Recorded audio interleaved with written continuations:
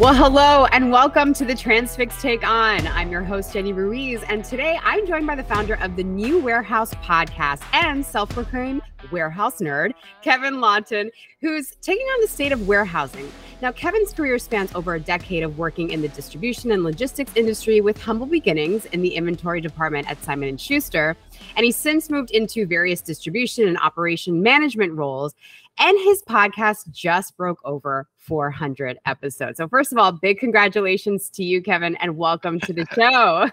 Thank you. And thanks for having me as well. It's great to be on the other side of the mic, I guess, in this scenario, right? Or the other side of the table. I'm not sure what you would say in this situation. But yeah, thank you very much. It's been a crazy ride and definitely ready to nerd out on some warehousing stuff. So let's do it. You know, I have to say, this is the first time that we're actually diving deep into the warehousing section of the supply chain. So I'm excited to get to learn a lot about this area, especially given your expertise. Is there anything that I should know right off the bat, first and foremost? Oh, yes. So I always say that, well, first, I believe that warehouses are sexy for sure. So let's get that out of the way, right? And I think additionally, you know, for people that are not familiar with warehousing and things like that, you know, it's and the reason we say that warehouses are sexy is because there's so much more than you know, 4 concrete walls with boxes inside. There's so many incredible things happening in the space and going on within that facility to be able to make that package get to your front porch and get on that porch in a timely manner, and you know, when you demand it as a consumer, right? I know I want it tomorrow, really today, but what is the sexiest thing about warehousing? Now I have to know. Ooh, the sexiest thing? Well, I think for me, and this is probably going to tip my hat for the warehouse nerd here, but I think the sexiest thing, I mean, is to me is like the elegant orchestration of the process flows and everything kind of coming together. I mean, there's so many moving parts, and you know, you may see as a consumer, you may see one package show up on your porch, right? Yeah. But when that one package was getting put together and those products were coming together, there was thousands of other products and packages moving at the same time within that facility. And just to be able to kind of tweak and come up with these efficiencies and put technologies in place and, you know, get your workers to be productive and happy in the environment so that, you know, everything falls into place and everything flows throughout the operation from, you know, the inbound yard side all the way out to the dock and get to that spot. I think when all that kind of comes together, that's like when it's like the sexiest, I will say. But certainly, I mean, on the sexy side, there's so much technology going on within the warehouse space. It's pretty wild. In you know, I think I've said this a couple of times on my podcast and in conversation with other people. I think one of the most interesting things about our space right now is that we see so many of these cutting edge technologies coming out. You know, robotics, automation, AI, machine learning, all these different things, but they find a practical use and home within the warehouse and the logistics space, which I think is awesome to be a part of. I mean, I would even argue that if you're looking to start a career in the supply chain, you should start in warehousing, right? Because I think on the opposite end of that, we talk so much here about truck drivers and shippers and so forth. And even starting at the warehouse, I think could lend a more well-rounded perspective on how the circular supply chain works. Would you agree?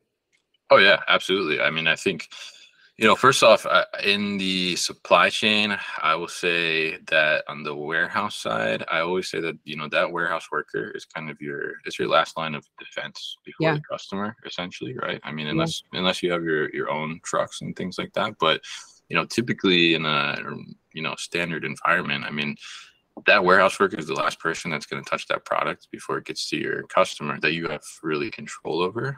So, you know, it's great to be on the floor and, like you said, get that experience within the warehouse. I mean, I've dealt with people at multiple different levels in my career, and, you know, you can tell who's at a higher level that never spent time on the floor. Not whether you know, it's working a job in the summer in college or something like that, or just even like going to the floor at all to see what's going on, really understand processes. I mean, I've been in situations where people are like let's change this, or we can do this like this, right? And you put some of these changes in, and then you go to the floor and you talk to people, and the employees are like, why did you do this? Like, Right. it doesn't work like this, right? So I mean, like you said, I mean, getting that experience can really help you to understand like where is that kind of core of your products moving and getting distributed out, and then really kind of get that foundation to grow and within the supply chain, and really kind of understand all those moving pieces. So let's talk about the state of warehousing and how it's changed, especially over the last 10 years with shippers of choice focusing on integrating more state-of-the-art technology for efficiency purposes, kind of like you were just mentioning right now. And then bettering relationships with carriers or for their carriers. What do you think makes the warehouse operations a seamless process, since we're on that subject anyway? Yeah, seamless. Ooh, I think that it takes time to definitely get that seamless experience within the warehouse. And I mean, I'll say no matter what, as far as you try and push your operation to be seamless, like when you start your day in the morning, you're like, oh, this is the way my day is going to go as an operations manager, warehouse manager, and there's always something that comes up, right? There's always something, but to push towards that seamless, I mean, I think it's really understanding, and from an organization perspective or an organization that you work with perspective, that is really a partnership overall. And I think, I always treated the warehouse and my position as almost a company within the company, right? I mean, the warehouse is servicing multiple different departments. If you're not talking to customer service, if you're not talking to finance, you're not talking to IT, you're all operating in these silos and, different parts of the supply chain as well. It's not going to be seamless. There's going to be a lot of disconnect. There's going to be a lot of miscommunication.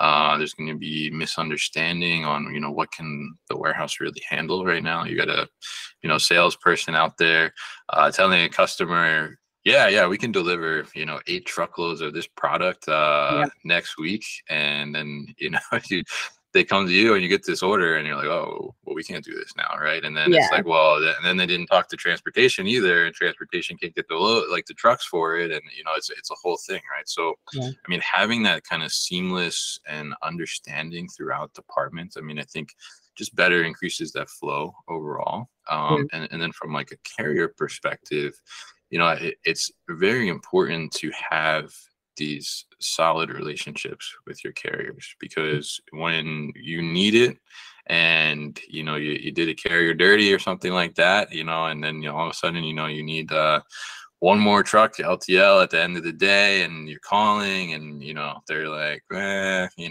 don't think we're gonna make it, and then what do you do? I mean, you have like pallets of product there that you're trying to get out. And having that relationship and really understanding like who are those key points of contact, and kind of navigating those channels in a sense. I mean, it always kind of made it a point for me as an operations manager, warehouse manager, to understand like, okay, like who is really the person that can help me in those times of needs, right? Like I don't want to call customer service and then get put on hold and then get transferred and then I'm on hold again. And then like, well, typically your account manager or something, they're not always like in the office, right? And then they send you to the office line. It's like, well, no, they're not in the office, and then try and track them down. So I always kind of made it a point to like, hey, how can we work together? How can we ensure like, if something's going on, I need to get to you directly. What's the best way to do that, right? So you make it easy on both sides. So it's a win-win, right? So, and there's certainly been plenty of nights where, hey, we're trying to push out these last orders end of the month, and we need one more trailer for LTL, and call the guy, and we're there waiting until an hour after close, but we got it done, and they're able to deliver for us because we create that kind of understanding and stuff like that. So I mean, I think that's kind of the human side and the human aspect to it. And then the technology from a seamless perspective, I mean, I think as long as you're getting the right systems, software in place as the foundation to be able to connect, and you want to make sure that your integrations are right. And, big focus on real time kind of analytics, insight, visibility into things, because if you're if you're in an operation setting and, you're trying to make decisions based off data that's a couple days old or, even 24 hours old, I mean, sometimes it's too late, right? So, I mean, can you make improvements for the future? Yeah, but, you're losing out on definitely some time. So I think technology really pushing us to more of a real-time visibility, real-time insight into what's going on right now. How can I, change my capacity, switch my resources around, ramp up. I need more drop trailers or I need another pickup, something like that. I mean, that really helps to make it seamless so that you're understanding like, okay, this is part of the flow. We have a system that's alerting us, letting us know what's going on. We have visibility to this and, and you're not waiting until it's too late, right? Or you're relying on your dock lead or something to tell you like, oh, we're out of trailers. We need more trailers to load, and then it's like now your dock's getting backed up, right? And now you're creating all these kind of kinks in the system, basically. So I mean, I think that's really the key, kind of in that foundation to kind of creating this seamless flow of the process. So, over the last 3 years, especially with the pandemic and so forth, I think for Transfix, we've gotten a pretty good perspective on how it's affected drivers and shippers. But talk to me about how these last 3 years with the pandemic, with inventory glut, with imports being crazy, how has that affected the warehousing sector? Yeah, I mean, it's been crazy. And I was working for another company as plant manager, running their operation throughout the pandemic. And it was certainly challenging to put it lightly, I would say, in a sense, right? I mean, for the first, from the employee labor perspective, I mean, I think, everybody's talked about this. It's out there, and it's been such a challenge. I think that the challenge is reducing now. But yeah, I mean, during the pandemic, the challenge was insane. I mean, not only from the perspective of trying to make people, feel comfortable in the work environment, because, we were still going to work every single day. There was you can't pick and pack boxes from home, right? Working from home, that's not a thing in the warehouse, right? Definitely So not. you have, people, you want to make them feel comfortable, safe in the space. And then, also trying to, get new people in when you need it as well, was incredibly difficult. And part of the challenge too, that I saw firsthand and ran into was that because of that challenge and the high demand for labor, it pushed labor rates up so much in the warehousing industry. And then you also run into this challenge where, okay, we have these employees that have been here for a while, and now we've exceeded, like, to get somebody new in, like, we've exceeded like what our standard pay was for existing employees. So like, how do we now balance that, keep these employees happy and all these things? I mean, that was like a huge challenge trying to figure that out and navigate that, especially at a time where, companies were also, being very tight with the purse strings too, right? Because, you're like, it's very uncertain. Like, what are we going to do? Like, we need to cut this, we need to cut this. And, we're in the warehouse saying like, we need people and we got to go up on the wages, right? So very, very challenging with that. And then from the port perspective, which you mentioned in there, I mean, we saw that certainly lots of challenges at the port, stemming from similar things, labor issues, right? And shutdowns, things like that.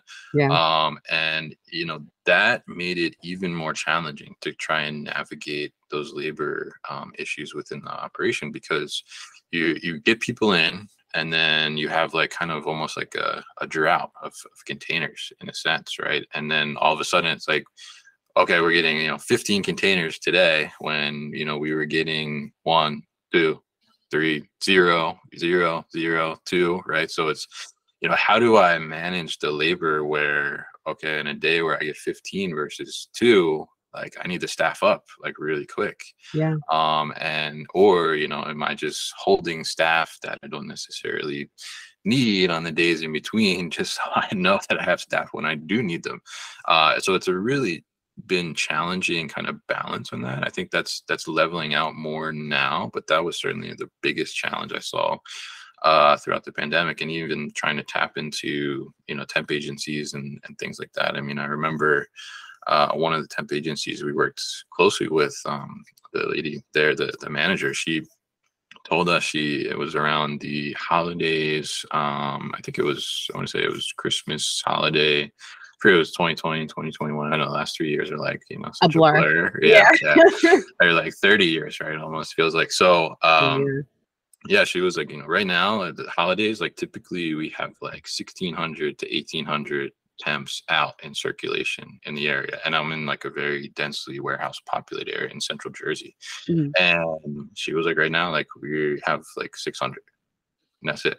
Like 1,000 difference, right, for the agency. So it's pretty wild. And then, you also, I mean, to that point, like in a densely warehouse populated area, super competitive to get labor, especially like if you're a medium-sized, smaller business trying to compete with, Amazon, Wayfair, the bigger ones, like, because they have kind of the, the piggy bank to say like, oh, okay, we're going to give you, $1,500 sign-on bonus. We're going to pay all this extra money, like to bring you in and all this stuff. I mean, it's hard to compete on that kind of thing. So, and I think from that, stemming out of that, it certainly pushed a lot of companies to get smarter about capacity planning, resource planning, and look further into automation, robotics, technology that's going to help them to either make existing employees more productive or take some of those kind of repetitive, mundane tasks that, really is difficult to find somebody that's going to stay in those roles for a long time, if even, for a day, to kind of take those and automate those a little bit and really kind of move that forward. And I think that's created such a huge tech boom and push within our industry just in the last, 2-3 years here. I mean, it's crazy to see how much technology and new startup tech companies, from not only from software, hardware, automation, robotics companies kind of just come out and trying to do all different types of things. It's pretty incredible. Well, let's talk about that, right? Because I think arguably warehouses could benefit. You were talking about this a little bit earlier, just from focusing on making, better on-time delivery, on-time pickups, a more painless experience for carriers.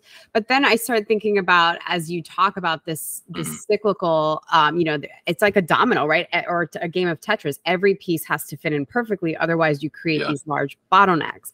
So I'm curious from your perspective, and I know that your podcast focuses a lot on this. What are your favorite standout technologies that have made its presence known in the warehousing space? Ooh, that's a tough question. I've talked to so many on the podcast. It's hard to pick. I don't want to hurt any feelings here either, but or forget somebody. But yeah, I mean, I think lately, some of the most interesting things that I've seen. I mean, one certainly, actually, they were on our 400th episode. It was Motion to AI. Yeah. I think what they're doing is really interesting because there's all this talk about AI coming into just, I mean, any industry really at this point, right? And there's been question like, where does AI fit into the warehouse and things like this? And I think they're taking a very interesting approach where they're set up with a very easy to use kind of kit that goes on to your forklift fleet. And then from there, that is now collecting data as and this is like your existing forklift fleet. So it's collecting data through that movement and things like that. And it's able to extract all that data. And then they have kind of an AI platform that's able to give you insights into what's going on. So you can see things like, from a safety perspective, it's giving warnings to the drivers if there's, proximity alerts, and that's collecting that data too, where you're seeing like, is there an incident, somebody bumped into the rack, which very often goes unreported. And then, also like near misses as well, where people almost got in an accident. But most of the time people don't tell you that, right? But that's really where your kind of safety improvements come from, are those near misses, because you say like, oh, something bad could have happened here, but like, how do we take the step to prevent this? But a lot of times people don't bring that up because an accident didn't really happen, right? So, and then taking all that data and kind of, building it out in this kind of AI platform as well to give, insights and things like that, which I think is really smart, because if you take, your typical warehouse manager, supervisor, and you ask them to figure out how to collect data like that and then analyze it and come up with actionable insights from it, that would be a big ask of them to do that.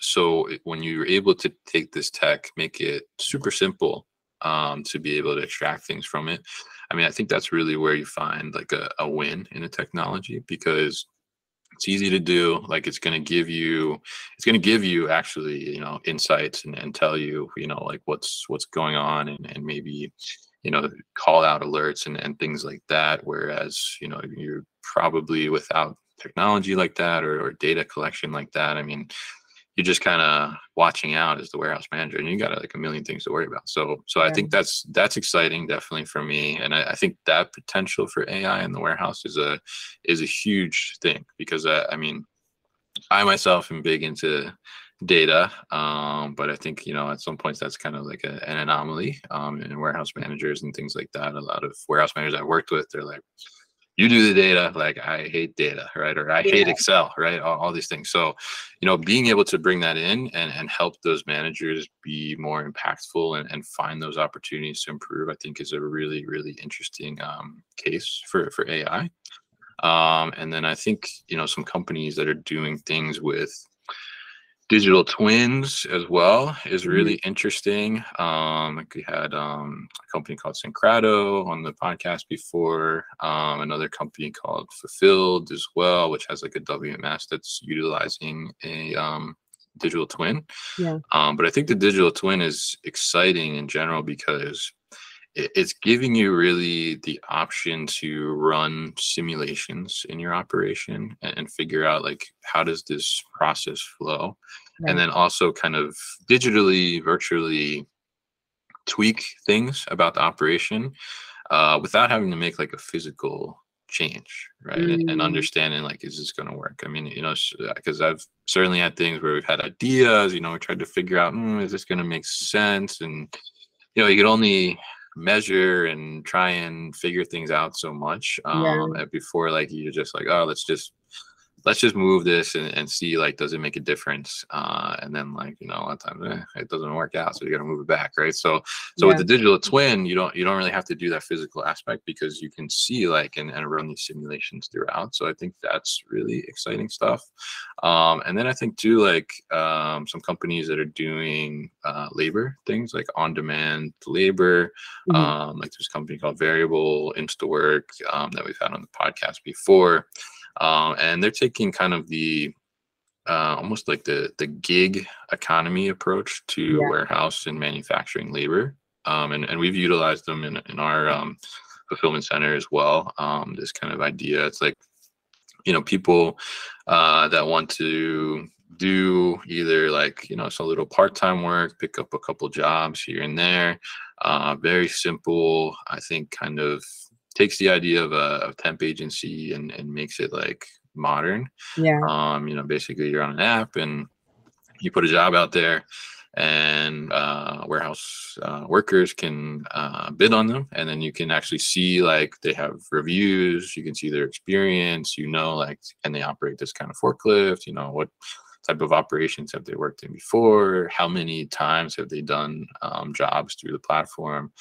So it gives you kind of an idea, because a lot of times I think with the temp agency, in my experience, I mean, you're kind of going blindly into who am I getting. I mean, so many times like, it's like, oh, I need somebody that operates this kind of forklift, and they come in and you're like, oh, okay, like we're going to get you set up on this forklift, and they're like, oh, I don't know how to drive that one. And it's like, that's like specifically what I asked for. And so you have more visibility there. So I think those are pretty exciting technologies there. And I mean, there's a ton out there, obviously, and I've talked to so many of them, but I mean, I think that's really an interesting focus right now. Let's talk about the sentiment of robotics and generative AI and even machine learning when it comes down to, this revolution that we're seeing in the supply chain, but now specifically in warehousing. Because Okay. On our side, we talk a lot about, autonomous vehicles, and the resounding sentiment is that it will displace drivers and so forth. When, studies have shown that that is not the case. You still need a driver to be able to operate just in case as a backup plan. But is the sentiment the same in the warehousing sector, where people are afraid that their jobs may be replaced by a beautiful robot? Yeah, I mean, I think that there is some of that feeling still. But I think I would say, I see this contrast from when I started my podcast in 2019, and I really started talking to more people in automation robotics space and learning more about it. And honestly, that's why I started the podcast, because I wanted to learn more about the industry. But there was very much more talk then about the idea of like a dark warehouse or lights out warehouse where, it's fully automated. There's, maybe one or two people in there making sure everything's running okay, but nothing else. Right. And I think the conversation has very much gotten away from that. And that type of thing, I mean, there's certainly some operations that are kind of working like that out there, but realistically, that being widespread, I think is way off in the future at this point. So there's been very much a concentration from automation, robotics companies to make these collaborative efforts in robots to be able to make an employee more productive. So, maybe one employee can now pick as much as 2 or 3 employees, right, in the same shift. But it's certainly gotten away from like that total replacement. But I think that, yes, there still is, some fear from warehouse workers that haven't experienced robotics automation yet, that their job could be replaced. I mean, I did a project myself where we were testing and demoing a robot, and as soon as we brought it in the first day, someone rode up on their forklift and they're like, "Oh, like, bringing that thing in to take my job," right? And then, but I think that's part of that kind of automation path and journey is making your employees understand, like, why are we doing this, and like, what does this mean for them, right? So in our situation, we explain to them that, hey, like, we're getting this because like we have somebody all day long, all they're doing in our manufacturing area is they're moving carts and pushing carts on the floor. But they're trained to do the manufacturing. Like, they can build these products themselves.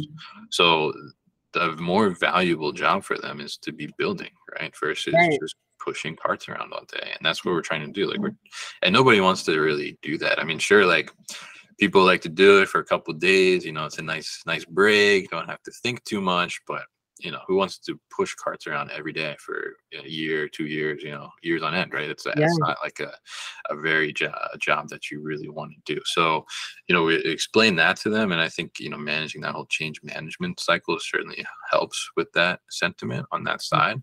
But there still definitely is like that idea that, they're going to take my job. But I think what I'm hearing and what I've seen in that example, and also like what I'm hearing from some of the companies that I speak to, once the workers get around the robots and really understand, like, how are they making their job better, making it easier for them, also making them more productive, then, it changes the perspective pretty quickly. And I think even like I've heard from a couple of people too, like where, they bring robots in and, employees are like, oh, like, my kids think I'm so cool now because I work with robots. Right. So it's definitely like something that's cool. But I think there is definitely that balance where, like, hey, you have to make these people understand, like, why are you doing this and what is it going to do for them? Yeah. I think that's the misconception too, is like communication goes in all facets, and that includes automation and, evolving a space that you've probably worked at for over 5-10 years, where it will make you more efficient, where you can focus on things that you want to do. Imagine that, a job where you can focus on things that you trained to do and want to do, right? Yeah. Yeah, absolutely. I think that's that's hard to find. Yeah, man. I want to switch gears for a second, just Sure. on the sustainability aspect, because I Mhm. think we talk about this a lot here. And earlier this year, the Environmental Defense Fund completed its own analysis of warehouses in 10 states where they've gained tremendous ground recently. Now, it's been reported that these trucks bring a significant amount of air pollution to the communities they exist in when they visit those warehouses. And so, a couple of things here that I'd love your perspective on. So, Sure. the EPA proposed new rules back in March and April to reduce truck emissions that could pollute the air and ultimately cause climate change, which, Mhm. whether you believe in it or not. One of the proposals could push nearly half of new delivery and freight vehicles sold by 2032 to be electric. Is this something that you think could be sort of a core focus for shippers, especially as they start thinking about implementing warehousing as a sustainable effort to improve their scope 3 emissions ahead of 2025? Like, what's your perspective there? Yeah, I mean, I think it's definitely something that's interesting that's going on in the industry right now, definitely from the carrier perspective, also Yeah. the shipper perspective too. And I've had definitely a couple episodes on this recently about sustainability on our podcast, and it's really interesting some of the approaches that are being taken. But I think one of the big things that's certainly going to drive it, and is I think currently driving it for some companies from a shipper perspective, is kind of the consumer expectation and the Mm, consumer demand for more sustainability. And I think not only from the consumer perspective of, like, you and I individually ordering something from an e-commerce channel, but yeah. from the brand's perspective as well, right? I mean, I think there's a lot of brands out there that are specifically looking for a partner that has these sustainability practices in place, and are looking and understanding, what is the impact of the partners that they work with as Yeah. well within the supply chain,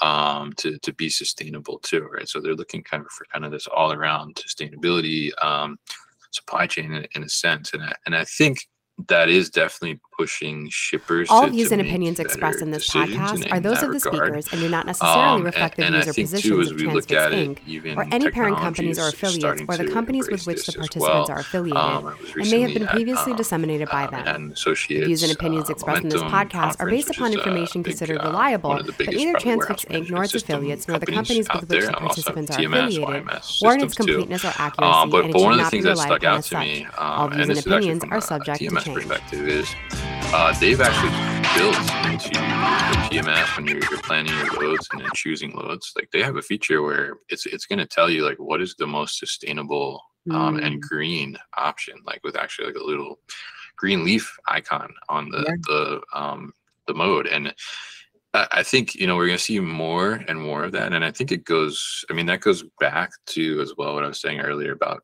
technology, becoming more simple for shippers to implement, and automation and things like that. And it makes sense because if you're planning tons of loads a day, right? Yeah.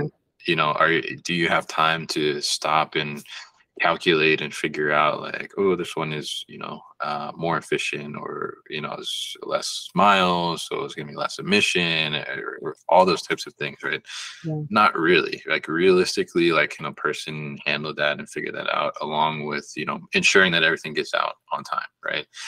Probably not, right? So technology, I mean, coming in to be able to do those types of things, and make those call outs, I think is certainly going to be something that's going to help to make a big push.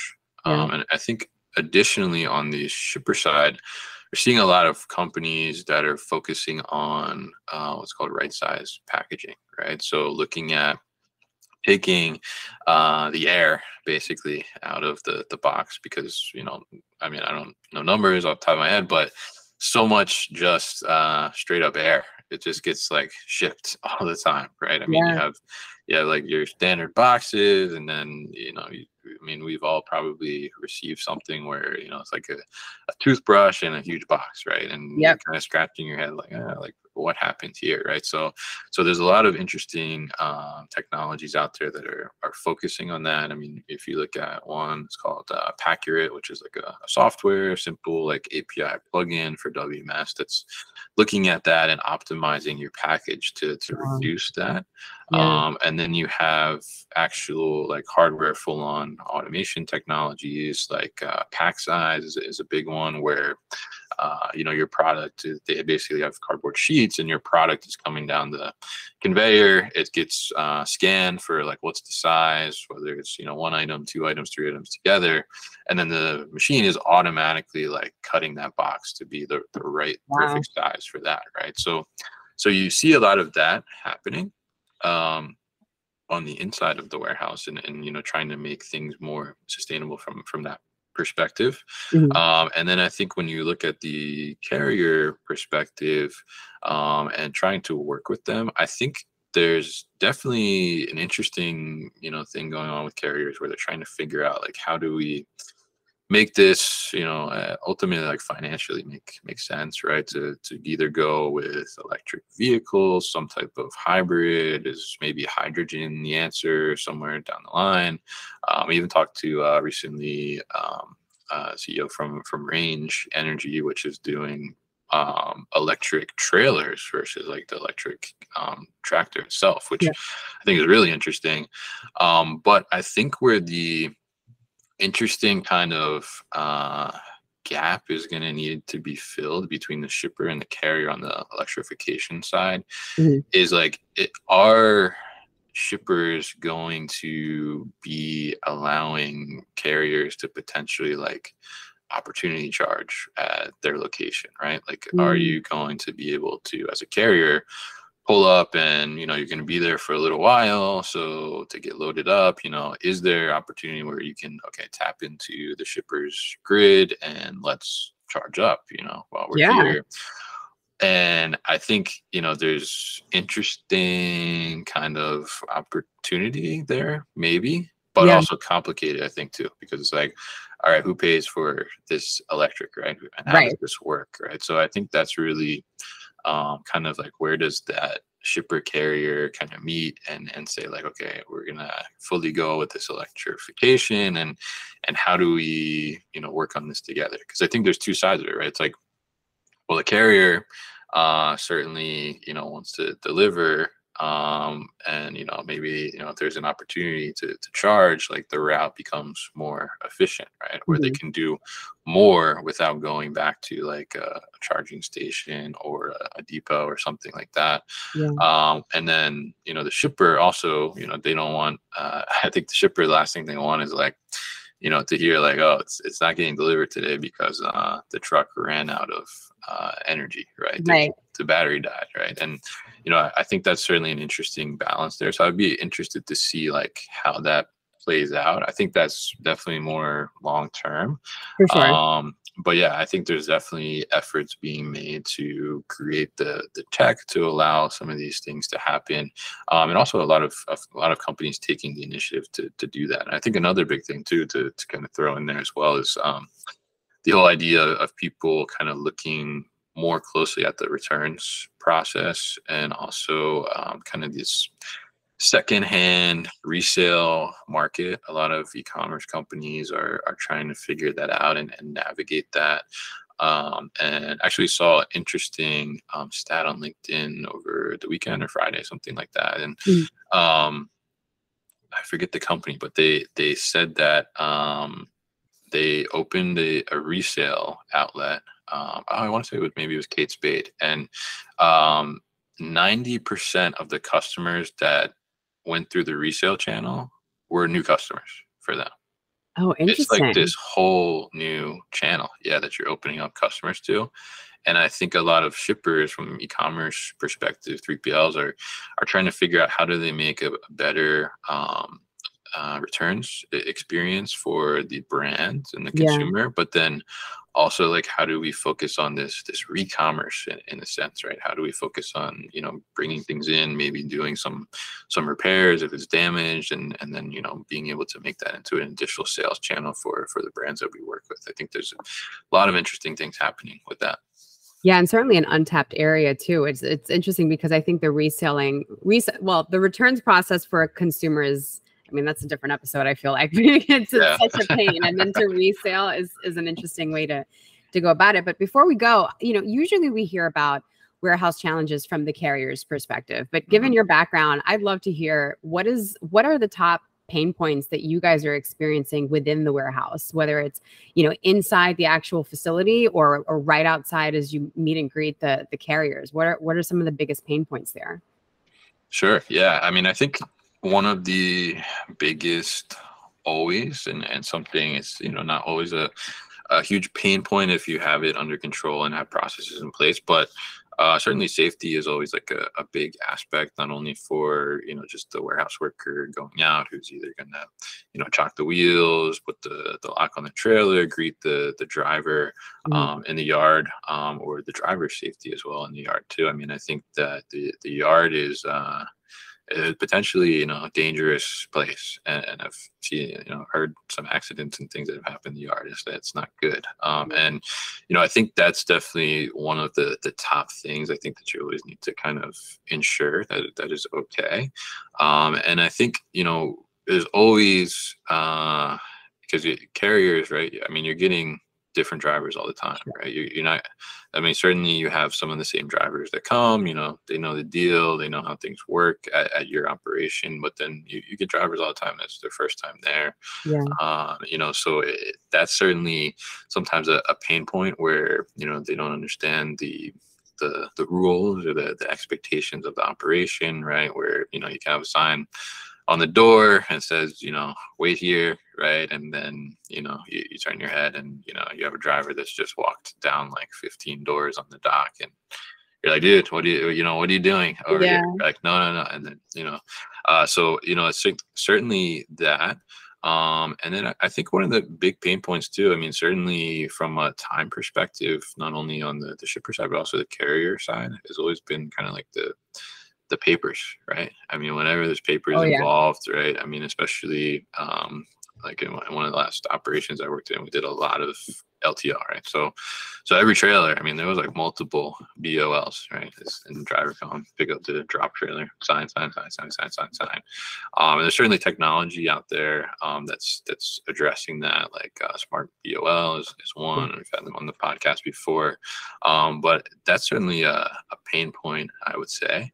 And then I think just overall visibility as well, right? Like, you look at and you work with multiple carriers, right, as a shipper typically, right? So it's like you have one carrier, they have a way of having visibility into your loads, and then you have another carrier, there's no visibility. They just say like, yeah, they're going to be there at 3, right? And then it's like, oh, it's 3:30. Like, all right, they're going to be here soon, or to close, like, what's going on. So that's certainly always a pain point, right, is trying to get that visibility and really understanding that. But I think if you can work on those things, like, I mean, that goes back to kind of the seamless experience we were talking about, right? Certainly you can go a long way in improving those types of things. And I think part of the challenge from maybe if any carriers are listening, the perspective to understand from the shipper perspective, not having that visibility and understanding like, okay, this is like truly when a pickup is going to come or an inbound is going to come.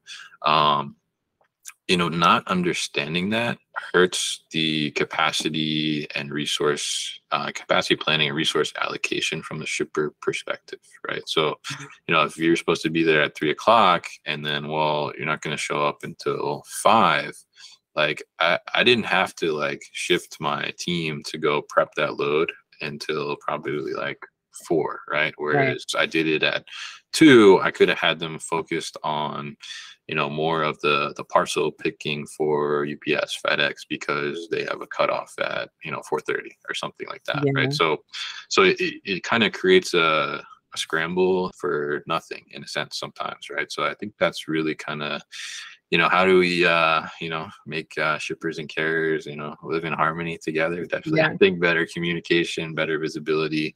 And it's great to see too, like a lot of carriers embracing technology too, to be able to create that visibility. So yeah, I mean, I would say that's some of the pain points there, and I think a lot of technology is trying to address that.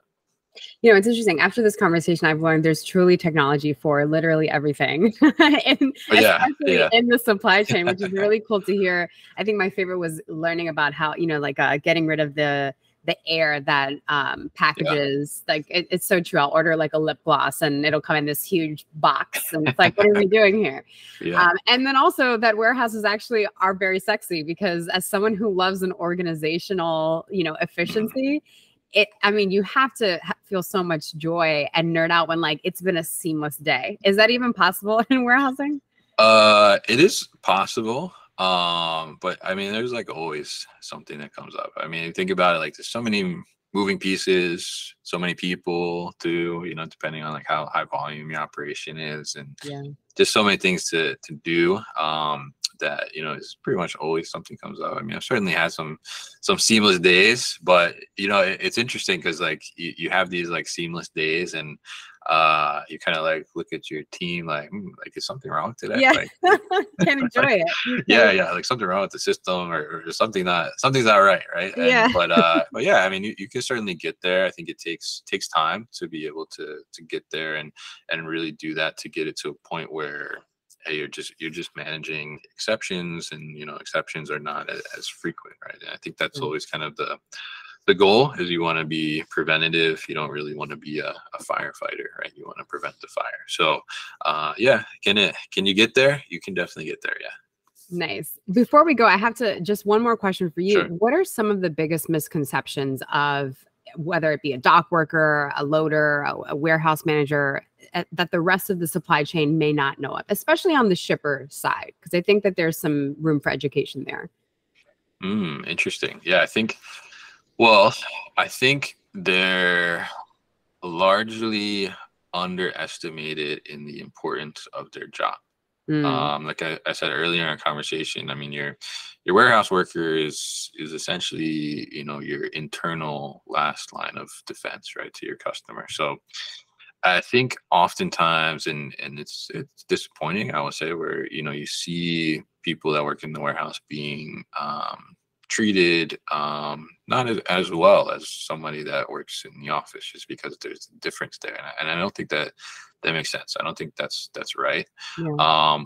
They go through a lot, and there's a lot of variables. You know, you talk about a dock worker, especially like on the inbound side, like sometimes like you don't know what that's going to look like when you open that door, especially if they're doing containers, they're floor loaded.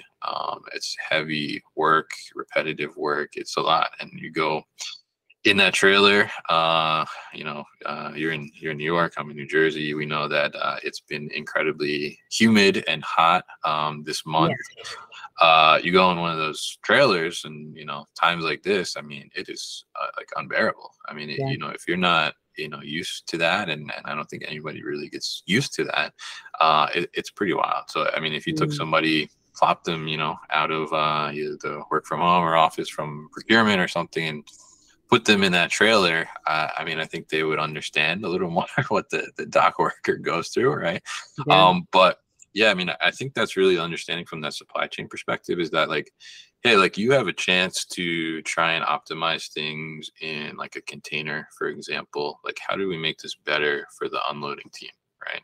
You know, do we look at something where, you know, I used to kind of go back and forth with planning team all the time, because, you know, it's like, they're trying to maximize the cube of the container, right? Which makes sense, right? You know, but sometimes in that maximizing, like, they're making it very difficult to unload, because you're like squeezing boxes all the way to the very tippy top, and now we have, you know, somebody has to climb up there to pull these out, and you know, it's difficult, challenging. You know, certainly I would say in my experience, like, we probably see more type of injury, back type of injury type of things on the dock because of that.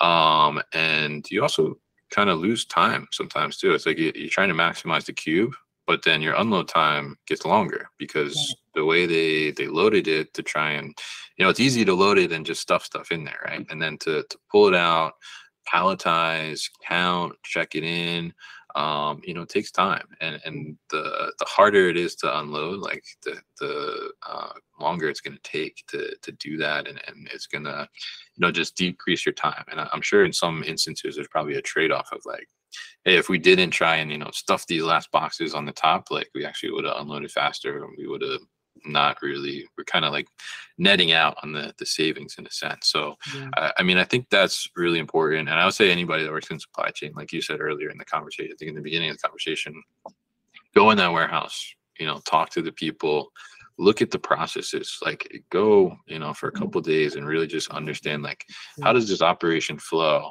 and then figure out, how does my role in the supply chain like impact this operation, right? If I do X, then what happens here? If I do Y, what happens here, right? Where can I help to improve this process overall? And I think that's a big gap that a lot of organizations miss out on, is like really understanding, like, how does their job impact, like, at the end of the day, fulfilling those orders and getting the orders to the customer.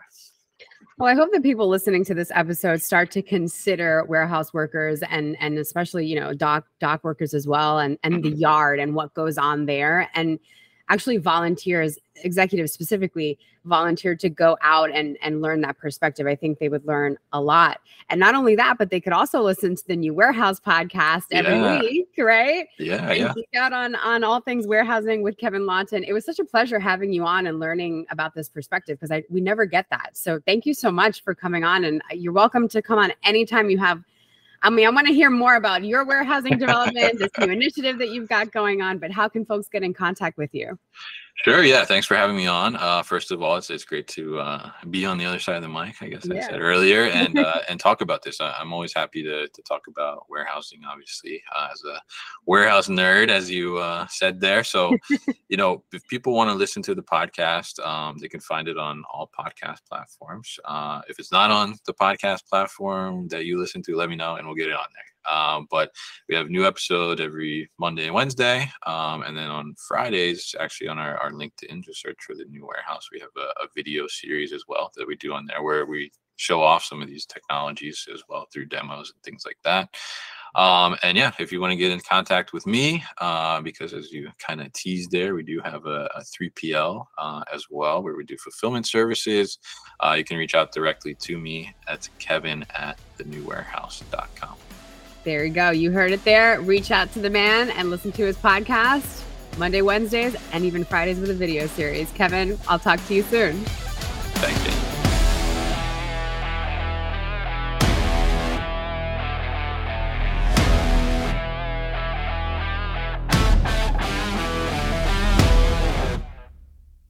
All views and opinions expressed in this podcast are those of the speakers and do not necessarily reflect the views or positions of Transfix Inc. or any parent companies or affiliates or the companies with which the participants are affiliated, and may have been previously disseminated by them. The views and opinions expressed in this podcast are based upon information considered reliable, but neither Transfix Inc. nor its affiliates nor the companies with which the participants are affiliated warrant its completeness or accuracy, and it should not be relied upon as such. All views and opinions are subject to change.